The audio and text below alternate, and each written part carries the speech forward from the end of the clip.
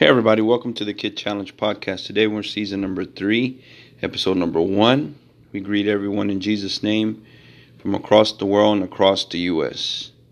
Today we're going to be talking about child evangelism, which is going to be a series, and we're going to be diving into children's ministry evangelism, and we're going to be talking about basically going out of our churches and going into the community, and then also going and becoming a children's evangelist in other cities, making yourself available and for other churches. So today we're going to talk just basically about the need for more. And so I have the privilege to be here in Louisiana today, and so Walker, Louisiana, going to be doing some services for Pastor LeClaire here in Livingston, close by, and also in McNary. So going to be doing these, and so we were just chatting at lunch about children's evangelism, and so the topic came up that there needs to be more children's ministry evangelism, more ministers, children's evangelists. And so I just want to do this podcast to encourage, if you're listening, to really consider doing something like this and making yourself available to visit and to other churches. But it's a process, right? It's a process that you have to go through to actually become a traveling evangelist, and but it's a different story if you're a local evangelist in your city. So I'll talk about more about the need for being a traveling evangelist, but today I feel like I need to talk about going out of our churches into our communities. So there are needs everywhere in our communities. And so we have to be, number one, we have to want to seek and save that which was lost, as Luke 19:10 says. And Jesus' whole ministry was to seek and to save. And so in children's ministry, if you don't have a bus ministry, even if you do have a bus ministry, the children's ministry is still being commanded to seek and to save that which was lost. So what you need to do in your children's ministry is you want to establish that your ministry needs to be expanded. And so, we hear all the time, well, we have the best children's ministry in the city. Well, we should.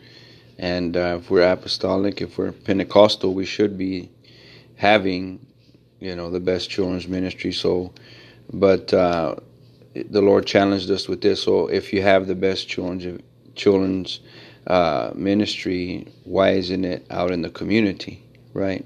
And so, if it's the best, it needs to be out in the community for the rest of the children to benefit from. And so, we need to establish a seeking and saving mentality in our children's ministry. So, make it the best, and then also take it, make it and take it, right? So, and then also the best, but don't leave out the rest. And so, so how can you do this? And so this takes time, this takes prayer, takes fasting, takes planning, and it takes teaming up with your pastor. It takes a lot of things. So I suggest that you sit down first, pray. If you do have this desire to do this, to go into your city, to pray, to see what God, because every community is different, every church is different, culture and all the things that are different. And so pray first, and then ask the Lord to help you as you seek Him and begin to fast, and then just go out into your community, see where the needs are in your community. Do a study, go out into the community, keep up with community events, begin to build a network in those areas, of community events. And then if you go to government, low income housing, government housing, all these different things, or you see a big neighborhood by a park, or if you see different neighborhoods just with children. So as you're praying, as you're fasting, the Lord will put the areas in your heart to go and to minister. And so what you do, basically what we do, is what we do in the children's ministry. It's just in a different location. We take our tables, we take our tarps, we take cones to, if the wind is blowing, to hold down those tarps, and we take snacks, and we take a radio, a speaker, portable speaker. We take tables, and we take, if it's summer, we'll take some water guns and things like that. But this is what you take, and then you take, of course, your objects and some type of writing utensils and writing materials to begin to record the kids' names and addresses, and that way you can give those to your follow-up team or your bus ministry. And so, but you do have, in some areas, you do have to ask permission to go in. And if you do ask permission, tell them your plan. Tell them your plan of what you're there to do. You're there to help these kids to make the right choices, and you're there to improve their decision making.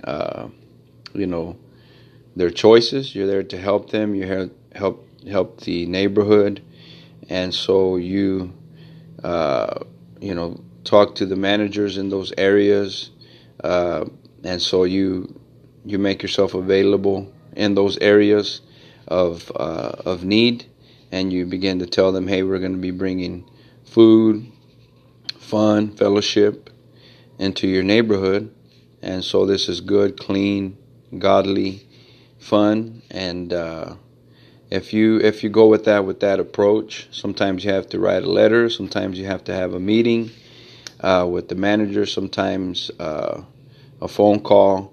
So all these different things, make sure you're ready. And so you pray, you fast, you seek, and then you get your materials ready. Also get a curriculum. And if you don't know Sister Kim Ramsey, she's on Facebook. Get curriculum from her. We get also curriculum from Metro World Child, and you can find that on the internet. And so these are lesson plans that are made for these type of environments, that are made for these different neighborhoods. And so they are intense materials, intense lessons, but it helps the kids because they are written for those settings. So get your materials ready. And then here's, I guess we'll sound off in a minute, but here's one thing that we did talk about here, sitting with Pastor and Brother Micah here for this children's ministry revival, that they said that the number one thing is consistency. So if you start a children's evangelism in your city, make sure it's consistent, and make sure, if you do have multiple areas, to reach as many kids in 1 month as possible. So if you rotate areas and you build anticipation because you're not at the other areas, or if you want to have multiple teams, you're consistent and you keep going. And so you'll begin to get connected with parents, and parents will get connected to your church, your bus ministry. This is how you start, basically connecting with those kids in your community, and it's fun. And if you want to do it to where we've even done it to where I'll add this to there, where we just go and we have snacks and games.